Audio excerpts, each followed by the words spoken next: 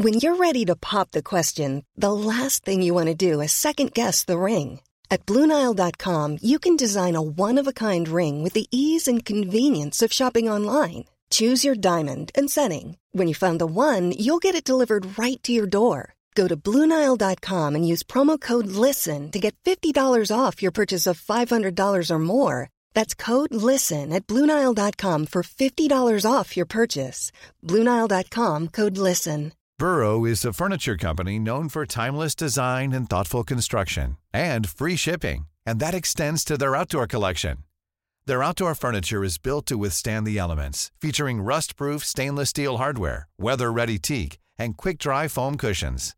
For Memorial Day, get 15% off your Burrow purchase at burrow.com/ACAST and up to 25% off outdoor.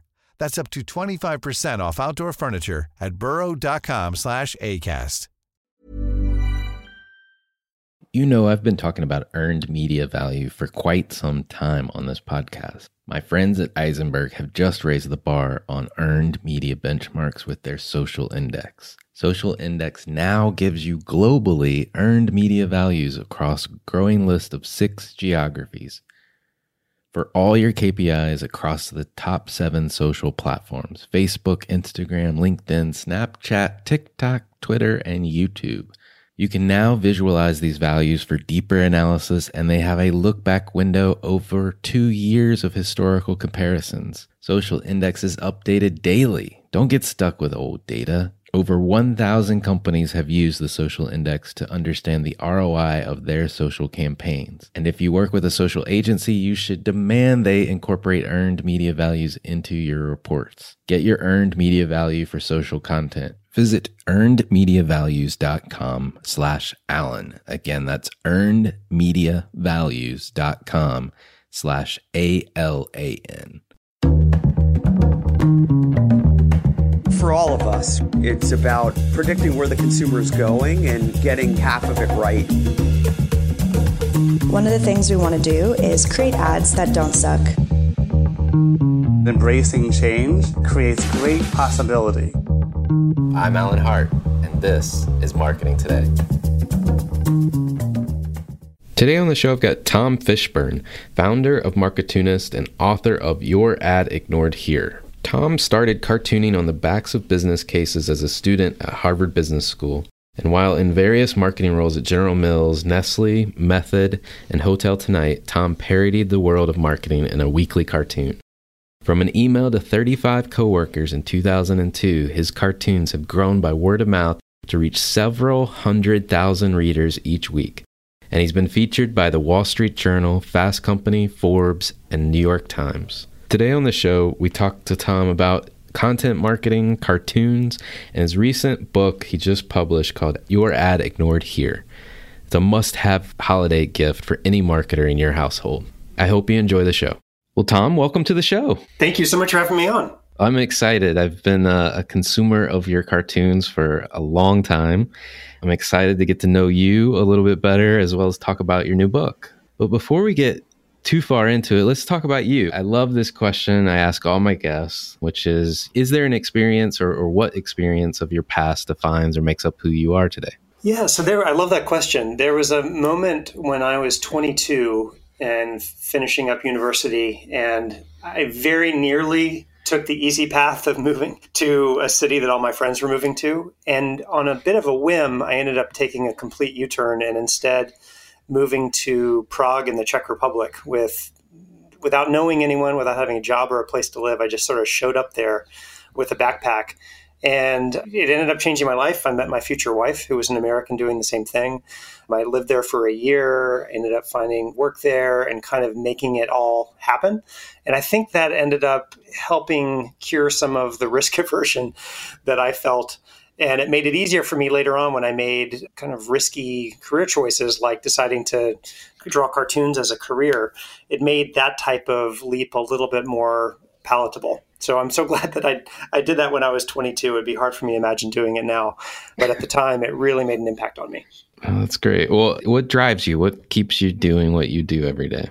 I find myself, I really get motivated by having creative outlets.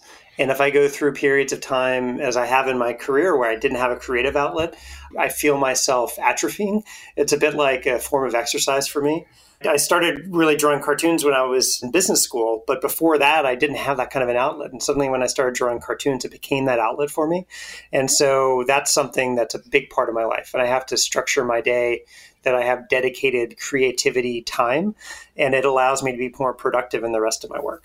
So tell us a little bit more about what you do. I mean, I'm imagining probably something that's incorrect, which is on Monday, you start thinking about the cartoon of the week, and by the end of the week, you've produced a funny, hilarious cartoon. But I know there's probably a lot more that you're doing on a weekly basis. Yes, there is. I have been on that one cartoon a week cadence now for 15 years, and it's become sort of like my foundation. That's like the basic. And more often than not, I'm kind of closer to the deadline than on a Monday. But I find that that's opened up all these different doors. And so most of my week now is taken up with client projects, basically creating cartoons for clients to help tell whatever stories they want to tell. I'm working on a lot of projects at any one time. Most of them are cartoon related in some way, shape, or form. And because my output is a lot higher than when I was just doing one cartoon a week and had a regular day job, I had to get much more structured about my creativity. So I usually block the first 2 hours of every day as dedicated kind of cartoon ideation time. It's when I'm most creative. And then later in the day is when I work on a lot of the prep work that gets me to the point where I'm even ready to come up with cartoon ideas. The afternoons are often when I'm drawing cartoons. Afternoons are when I'm doing consulting work or strategic work, when I'm putting together keynote talks. I do a lot of paid speaking. And so it's funny, I find that my cartooning time is sort of the initial foundation of my week, and then I kind of pack in stuff around it. Most of that's cartoon related, but some of it's not. Interesting. So you're doing content marketing. If you don't mind, just elaborate a little bit more about what you're doing for clients on content marketing. So it varies, which is so much of the fun. I work with so many different types of companies, but I guess the typical type of campaign is when there's an organization that is trying to market, often B2B marketing, often marketing to a business audience. And we create a whole series of cartoons that finds humor in some of the pain points that audience is experiencing. And those are pain points that whatever business I'm working with helps solve. So it's a way for them to connect with their audience over something that the audience will relate to and identify with and say, that is exactly my life. And it nicely puts the brand in a position to be a solution to those types of pain points. So it's marketing that doesn't really feel like marketing, which is one of the things I like about it. And sometimes they're one-off series. We might create 10 cartoons on a particular topic. And in other cases, it's an ongoing campaign. Our longest running series has been going for every week for the last 7 years with a company that makes workforce management software called Kronos. So all the cartoons are about the trials and tribulations of people who are involved in doing workforce management, whether they're in HR or other things.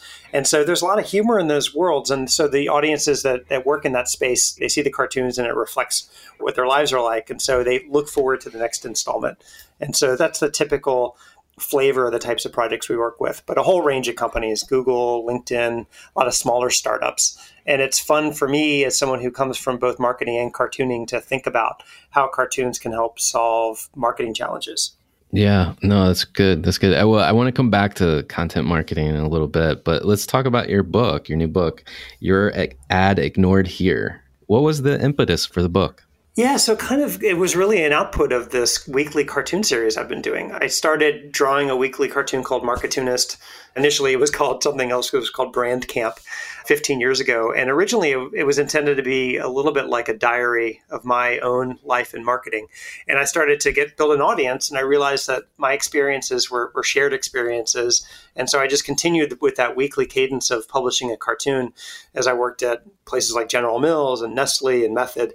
And I just hit my 15-year milestone of doing it every week. And I thought, as I looked back over the 15 years, it was both a little bit of my own journey as a marketer, but I suddenly realized that these cartoons that have been going out every week really spanned an interesting time period in the history of marketing. So many things have changed in the last 15 years, but then there are a lot of things that are consistent and remain true. And so I started thinking putting together a collection of my favorites over the last 15 years would be a fun keepsake for anyone who's worked in marketing over any part of that period in time, because it reflects some pretty fundamental challenges and opportunities that anyone in marketing has had to grapple with. And I like to think of my cartoons as a way to, find humor in that and show that we're all kind of going through it together. So my personal diary of sorts became this collective diary. And the book is really intended to just be a keepsake of all of those memories. Nice. And 15 years is a very long time. So especially in marketing, like you just described. Let's talk a little bit about a few of the themes in this book. And one you mentioned to me in a prior conversation was this idea of no captive audience. Can you, one, tell us what you mean by that, and then maybe go in a little bit more detail? Yeah, it's kind of encapsulated a little bit in the book's title, Your Ad Ignored Here. And a little bit of a revelation that I had when I first started working in consumer products marketing around the time that I was starting this cartoon. I arrived at General Mills and I started working on a brand called Green Giant that is one of those classic advertising icons of the last century.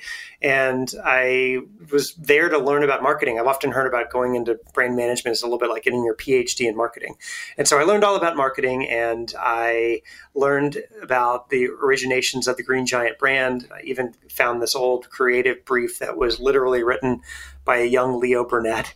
And it was very much rooted in the Don Draper Mad Men era world of advertising. And I realized that one of the fundamental assumptions that went into when that brand was constructed was this idea that you had a captive audience that you could reach, that when the brand was created, you had just a few ways to get your marketing message out into the world.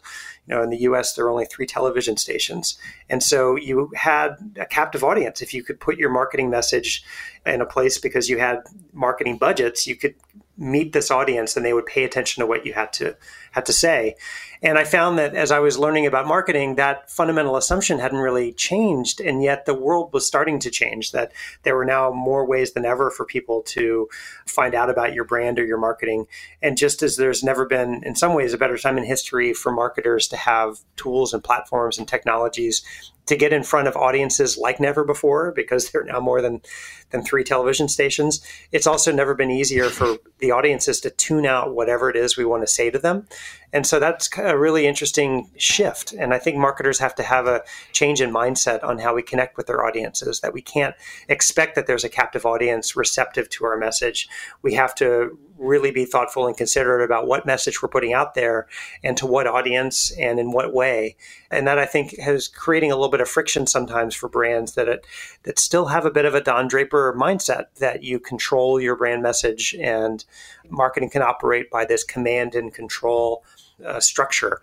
And so that, I think, is one part of this, I guess, the evolution of marketing, that as marketers continue to evolve and adapt, we have to reconcile with the fact that there's no such thing as a captive audience anymore. And the marketing that we have to put out into the world has to fundamentally be worth receiving. And that's a shift that I find really funny. And like with a lot of my cartoons, it's often a case where I'm, as a marketer, just grappling with the changes myself and trying to think about the right way to approach it and right ways to market in this kind of a world. Yeah, no, it's the landscape has fragmented so much. It's almost hard to find the audience some days, but I like how you talk about it.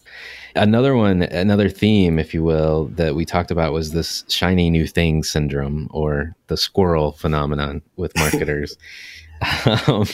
Describe a few of your favorites, because there's no end to this. And I'm a marketer. I'm guilty as charged of being attracted by the new shiny thing, but I'd love to hear some of your favorites. Totally. And I am too. I get attracted by it too. But what the funny part I find is that oftentimes when something comes on the radar, the knee-jerk approach is to suddenly think, okay, we need a Snapchat strategy, as opposed to thinking, all right, there's this new platform called Snapchat. Like, how do we what is our strategy in general, and how could potentially Snapchat be a tactic or a platform or a way to further that strategy? Right. And I think that's often what it is, that something comes along. Blockchain is one of the things people are talking about now.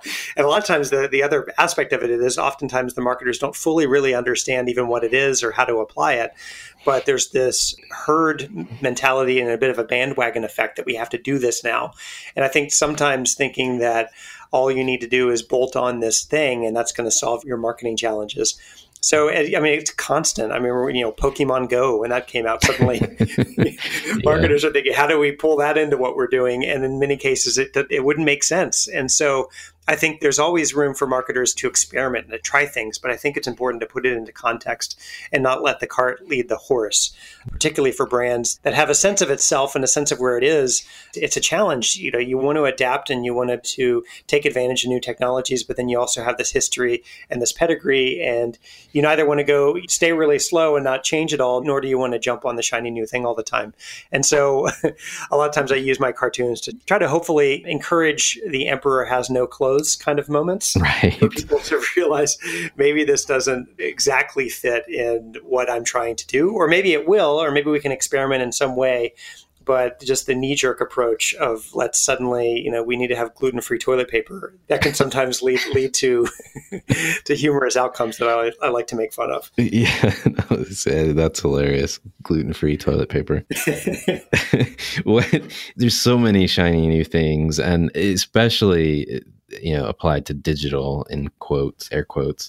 What have you seen about digital? I mean, the latest craze that I can't avoid is AI, anything AI. I mean, I think every person I talk to is talking about it. I don't know how many actually know what it means or what it's used for, but I would love to just hear your thoughts on digital marketing in general. Yeah, it's such a fascinating topic. I think the quote I heard recently that I really like was from somebody at Diageo, and said something along the lines of, it's not about doing digital marketing, it's about marketing effectively in a digital world. And I think that's a correct orientation, because it's thinking, how do we see what's happening out there? And it's not just about, we need to do this, we need to do digital. AI is a fascinating one. I read a study recently that polled marketers on how they felt about AI. And there's pretty equal, a couple of camps emerged. One camp was extremely enthusiastic about how it was going to make everything better. And an equally sized camp was feeling like, I have no idea what this is. And so I kind of feel like that's where we are in the world of AI. It's really exciting, the potential when we think about ways to take advantage and demystify all of this clutter that we have, particularly with data. I remember I was making fun of big data 4 or 5 years ago, and now we have all this data, and it's like, what insights do you parse out of that? Mm-hmm. And AI is one way to, I think, find insights and find patterns across all of that. So I think about that one application and use case, and I get really excited about it.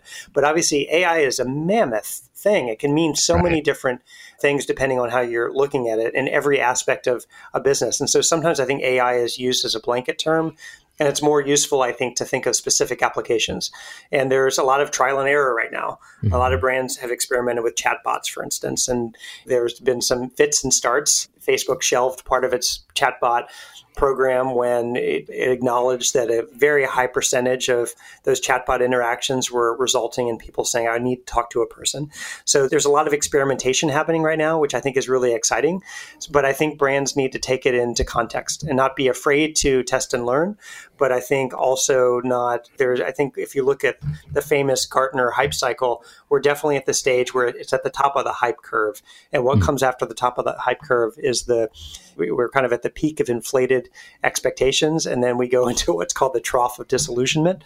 And so I think we're going to hit that trough. And I think long-term, the prospects of AI in marketing are extremely exciting and extremely empowering, but there's going to be a lot of trial and error. And just as many of us have had a conversation with Siri that has been less than optimal, I think that is a little bit of a characteristic of this next stage we're going to go through as brands continue to experiment with AI. And there's going to be a lot of, I think, humor in some of the applications that don't come through as we hoped, at least right away. Long term, however, I think it's transformative. That's great. Yeah, I was just talking to the first person I've actually talked to that has implemented some level of AI this morning, and she's eventually going to come on the show, so I don't want to spoil it too much, but they were using it for paid social optimization, which I thought was a pretty interesting use case. Yeah, I do think that's interesting. I think what's particular, that AI and machine learning often are used interchangeably, and I'm not no expert on that, but my understanding with just machine learning is that you can find these corollaries that human eyes can't even see and test so many different iterations. And I think something like paid search, that could be a great use case. I think it's going to be really interesting. And I think anyone who claims to really know how this is going to shake out there's humor in that self-assurance as well. That I like to make fun of it. The reality is, I think it's important for marketers to collectively acknowledge that we're all figuring out this together, and no one really knows where we're headed on many of these new things when they come along. Right. So I think having a sense that you're always willing to experiment and stay curious and acknowledge where we are experimenting and aren't sure where things are going, I think that's an important part of being a marketer today. I think the last few years has certainly shown that everything is changing so quickly. If you think you have it all figured out, wait 5 minutes. Right. Well, so when I first saw your cartoons, there was this Dilbert type feel to it. And I love Dilbert. And so I naturally liked your cartoons. And not to mention they made me laugh out loud. I was looking at the book over the weekend, and my 10-year-old daughter was commenting like, "Dad, what are you laughing at?" as I flipped pages. And it was just funny after funny. And the hilarious part is she's 10, but she hears me talk about marketing so much that she was getting some of the humor as well. So I love hearing that. It was really a fun moment to share with her. I have a friend who passed the book on to his daughter, and then she was kind of reading it in the corner, and she had these questions like, "Dad, what's a CMO?" Yeah, you definitely have to have some level of knowledge about marketing before it makes sense, but then it's hilarious. So, but I'm curious, your comment, you've always got this kind of executive type, right? They can be slow moving. Sometimes they can be a little too fast to adopt things. And this wittiness of the comedy. I'm Sandra, and I'm just the professional your small business was looking for. But you didn't hire me because you didn't use LinkedIn Jobs. LinkedIn has professionals you can't find anywhere else, including those who aren't actively looking for a new job, but might be open to the perfect role, like me. In a given month, over 70% of LinkedIn users don't visit other leading job sites. So if you're not looking on LinkedIn, you'll miss out on great candidates like Sandra. Start hiring professionals like a professional. Post your free job on linkedin.com/people today. Burrow's furniture is built for the way you live. From ensuring easy assembly and disassembly to honoring highly requested new colors for their award-winning seating, they always have their customers in mind. Their modular seating is made out of durable materials to last and grow with you. And with Burrow, you always get fast, free shipping. Get up to 60% off during Burrow's Memorial Day sale at burrow.com/ACAST. That's burrow.com/ACAST. burrow.com/ACAST. About marketing in general. So if you think about marketers and marketing, adapting, are we adapting, or are we just continuing to be comical in how we approach the world? We're definitely adapting. And I find that sometimes people see the cartoons and there's definitely can be a cynical edge to some of it. But I actually am very optimistic about where we are and where we're headed. The humor I find is often in the friction of how we get there. There was a quote from Scott Brinker, I think, that said something along the lines of, technology changes exponentially and organizations change logarithmically. And I feel like there's a friction in that kind of statement. There's a friction that most organizations are in where there's all this new opportunity. It's really exciting, but getting organizations to find the right way to adapt, that friction is often what's hardest. And I think that marketers evolve, but I think where I find humor is in my own shared experience of like, how do you change in the face of everything that's changing around you? And I think a lot of things that we've long held to be fundamentally true are being questioned. And that's another interesting aspect of change, not being afraid to question things that you've believed. I think a lot of marketers have had to reconcile their long-held marketing thinking with Byron Sharp's work, for instance, when he published How Brands Grow and questioned a lot of fundamental things around what it means to be brand loyal. And certainly things I was trained to think about in marketing at places like General Mills and Nestle, they were suddenly called into question.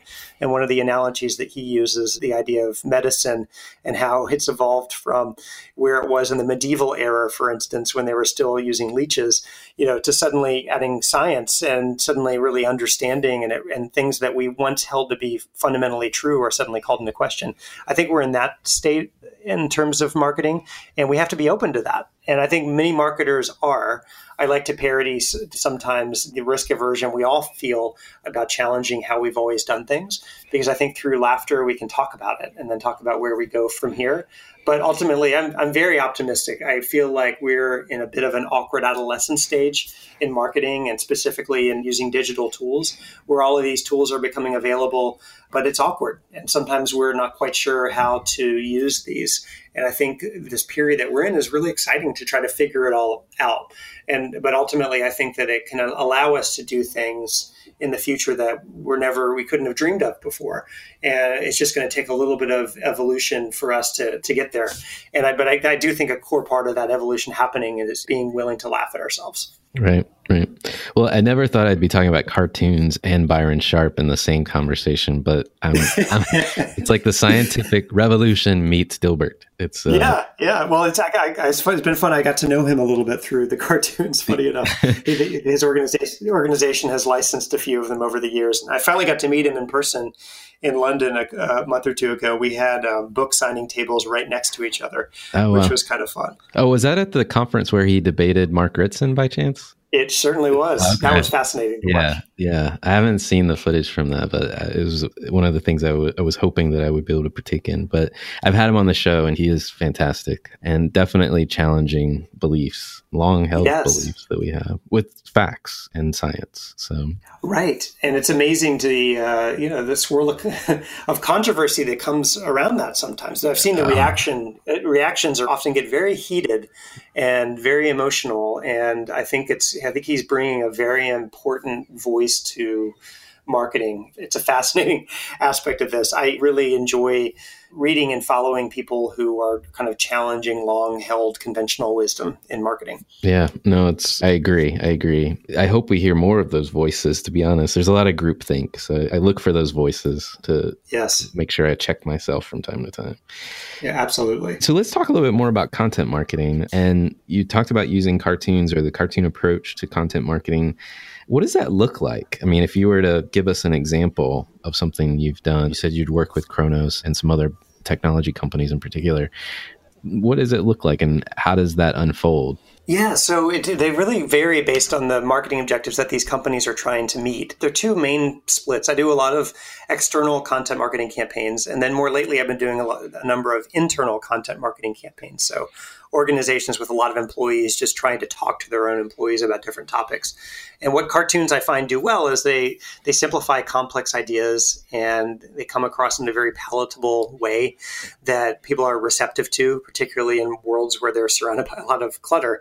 And so oftentimes for an external content marketing campaign, we'll think about an audience that this organization is trying to reach. Oftentimes they have other things that they are creating to reach that audience, sometimes like white papers or other types of communication that can often be a little bit weightier and full of a lot of rich material. And cartoons are a real easy synthesis of that. So oftentimes they'll use it in conjunction with other deeper forms of content marketing where the cartoons may crystallize a couple of different takeaways. We did something recently with LinkedIn where LinkedIn was trying to get people to take the time to update their LinkedIn profiles, because most people, they put their stuff in there and then they just forget about it. Mm-hmm. And LinkedIn had this insight that a lot of people, the way they talk in their LinkedIn profiles is not how they talk in real life. They use a lot of jargony buzzwords that no one would ever use in a real conversation. And so we used that as a leaping off point for a series. LinkedIn had commissioned a piece of research where they synthesized the top commonly used buzzwords in every market around the world, all sorts of buzzwordy type of things about being results driven and that type of stuff. And then we pulled those most commonly used buzzwords and then pulled those into cartoons, and imagine if people actually talk that way in real life. So there's a woman asking her husband, do these boots make me look results driven?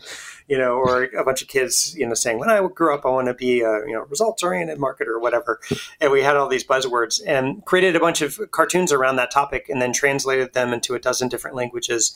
And it allowed LinkedIn to serialize those one at a time, and then also put them together in a slide share with all the cartoons at once, surrounded by some of the data from the survey.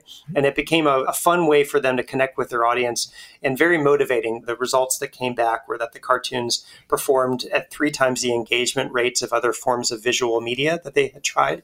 And so in trying to connect with these audiences to get people to motivate, behavior change, it was a fundamental tactic as part of that overall strategy.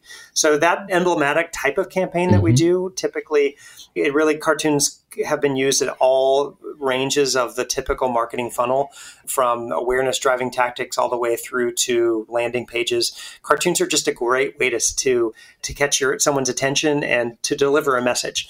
And so that's a lot of the fun for me being trained in marketing, is to think about the ways that cartoons can fit along any type of marketing objective to help communicate those types of ideas. And it's similar, I would say, when in some of these internal content marketing programs. We worked recently with an organization called Schneider Electric. That's a French company that makes a lot of industrial energy equipment, so switches and power grids and that type of thing. They have 160,000 employees around the world. And so any type of change management or culture management can be a real challenge to get the attention of that many employees. And so we created a whole bunch of cartoons illustrating different aspects of some of the behavior change that they were trying to drive. And so those are very different types of campaigns. But at the end of the day, I find that it plays really well to cartoons, because cartoons can ultimately help bring empathy to a topic that can otherwise be very technical. Use humor as a bit of a Trojan horse. You get people laughing at certain behaviors or pain points, and it opens up a window to then deliver a deeper message. So I get really excited about the potential of cartoons in the world of marketing. It's nothing new. Cartoons have been part of marketing for decades. But I think particularly now that every brand is developing some sort of publishing arm to communicate in ways that just weren't possible before, I think cartoons play a really interesting role in that broader content marketing ecosystem. Yeah, no, it's amazing. 3 times the engagement rate for LinkedIn. That's unbelievably huge. I would put that on the spectrum of bringing jingles back, right? Right. People forget that audio is a branding mechanism. And I think they probably have forgot that cartoons work because we all like them. So that's great. That's great. Well, what lessons have you learned either in content marketing or just marketing in general? Because you've been on the client side as well. Do you think other marketers should benefit from or should be thinking about? Yeah, I often say that everything I needed to know about marketing, I learned by drawing cartoons, because there's so many things I've learned just through, even when I had my day job working in brand management, drawing a weekly cartoon taught me a lot just as an exercise. One of the things that I've learned that I think is applicable to any marketer is just the importance of thinking in a serial or continuity-based way with your communication. So often marketers get so excited about a campaign or creating one single thing and then hoping that it goes viral. And I think that there's a different mindset shift when you think about how are you going to connect with an audience in a serial fashion over time.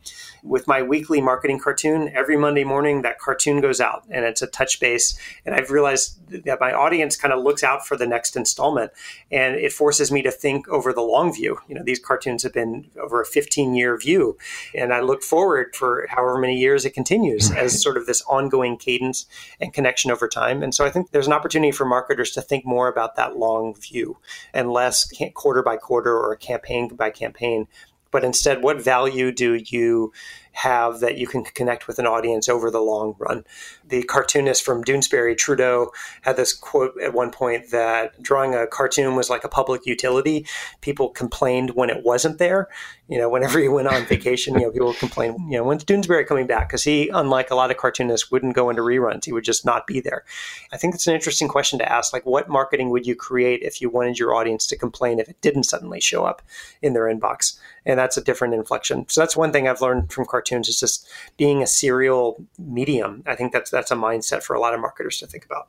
Yeah, I agree. And just that notion of what would happen if your marketing went away and would people complain?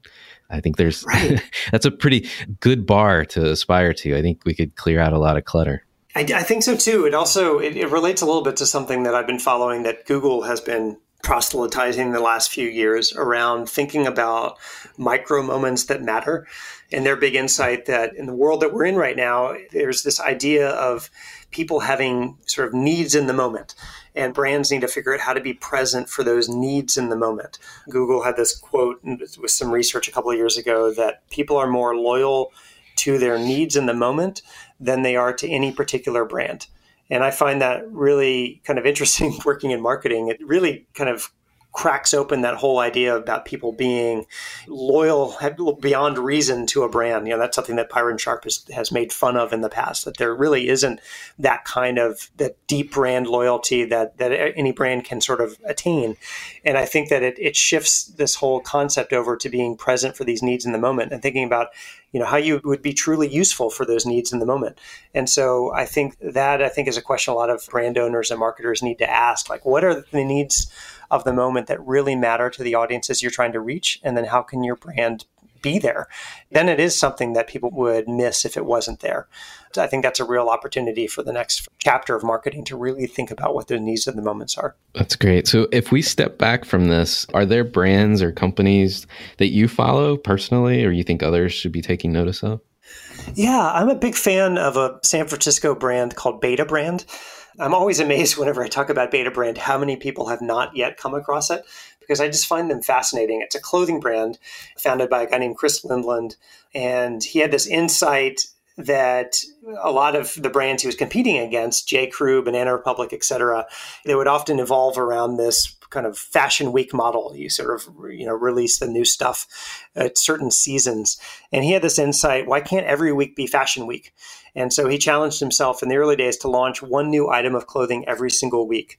And he kind of framed their whole brand platform as being 1% fashion, 99% fiction.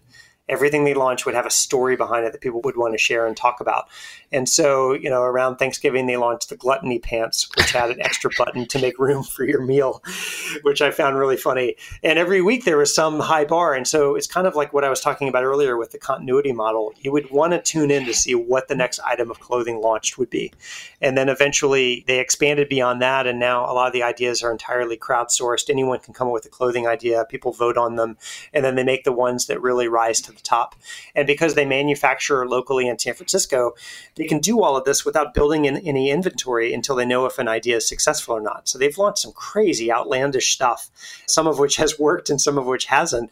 But I feel like this idea of a brand being always in beta, which is kind of encapsulated in their name, Beta Brand, I think is something that a lot of brands can think about. Like, what would you do if you were more in beta? And I think they apply a lot of Silicon Valley type of techniques, but they do it in a company that makes physical goods. They're making clothing. They can put stuff out very quickly. When Mark Zuckerberg was on an IPO roadshow for Facebook and everybody was making fun of the fact, he was wearing a hoodie and was that professional for a CEO to wear a hoodie, Beta Brand launched the executive hoodie, and it was a pinstripe suit with a hoodie. And so I think that, it made me laugh and it got them talked about. Suddenly it took this little brand with no resources to this hugely successful place with, amazing growth because they were able to react fast and do a lot of risky stuff, but without having to take the risk of building inventory ahead of time, and it allowed them to grow quite phenomenally for a brand with limited resources. So I study what they do very closely. I find it really interesting, the types of ways that they approach marketing. I think a lot of brands can learn from them. I love that. And that we'll link to that brand as well. I haven't heard of them before, to be honest. So I'm in that group. So I'm going to check them out. Last question for you. I always ask this question. Sometimes I dread it because everyone likes to pontificate on the future, but I don't know if we'll ever track who gets it right and who doesn't. But what do you think the future of marketing is going to look like? Yeah, it's funny. I did a cartoon recently kind of called The Future of Advertising, which is one part of marketing. And, I try to find humor in taking what I think we're seeing to a scenario that none of us would completely want. I was inspired a bit by that famous movie Minority Report with Tom Cruise. There's a scene where he's walking through a mall and every ad in the mall is basically talking to him. Hey, John Anderton, you could use a Guinness right about now. And I think at the time, it's really amazing how much of that has actually come to be, because at the time the movie came out in the 90s, it seemed just futuristic and impossible. But basically in the scene, they're using retina scanners to determine who somebody is. And then it's matching up with data and basically dynamically generating creative based on what they know about this person. And in reality, we're really coming pretty close to that kind of a world where there's sort of a utopian view of delivering the right message to the right person at the right time. That's been part of marketing. And I get really excited about that to some degree. But then when you see what's happening in the world of IoT and smart speakers, where suddenly we're moving into a world where you don't have to go to a shopping mall to experience that John Anderson moment. You could potentially, through technology, experience it just sitting in your own living room. And I took my cartoon to a dystopian side of that, where this guy's just sitting there and surrounded by all of these Internet of Things devices trying to sell him things. And he's very anxiety ridden from all these devices chirping at him. And then one of them is saying, you have anxiety, try Xanax. And so I think, I find humor in that type of a dystopian view of where we could be headed in order to, I think, get to a place where I really hope we head, which is where all of this technology that is becoming available can ultimately be used for brands to serve true utility to the people that we're trying to reach. And I try to use my cartoons as a bit of a wake-up call that sometimes I think we get so excited about the tactic or the technology or the technique, we forget about what it could actually feel like to the actual human on the other side of that. So my hope for the future of marketing is that we get to the other side, which is thinking about how can brands provide true utility to the audiences that we're trying to reach and to serve, and use some of this technology at our disposal to reach an outcome that is ultimately better for the people that we're trying to reach. But I think that the road to get there is going to be bumpy, and I hope as a cartoonist to be making fun of some of the twists and turns along the way. Oh, yeah. Yeah. Well, I think that's great. I hope we get there as well, where it really is serving that true utility to people that we're trying to serve. But Tom, thank you so much for coming on the show. It's been a blast. I've really enjoyed it. Great talking with you.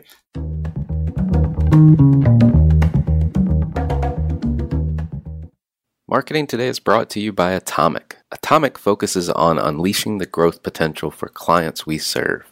Atomic is a strategic consultancy specializing in business, marketing, brand, and innovation. Our singular goal is to help you accelerate your efforts with the right mix of expertise, analysis, and creativity. Check us out at atomic.com. ATOMCK.com. Hi, it's Alan again. Marketing Today was created and produced by me, with project management by Sarah Williams, audio production by Aaron Campbell, writing and editing by Kevin Greeley, social media support by Megan Woods, art and graphic design by Sarah Dell. If you're new to Marketing Today, please feel free to write us a review on iTunes or your favorite listening platform. Don't forget to subscribe and tell your friends and colleagues about the show. We love to hear from listeners at info@atomic, ATOMCK.com. I'm Alan Hart, and this is Marketing Today.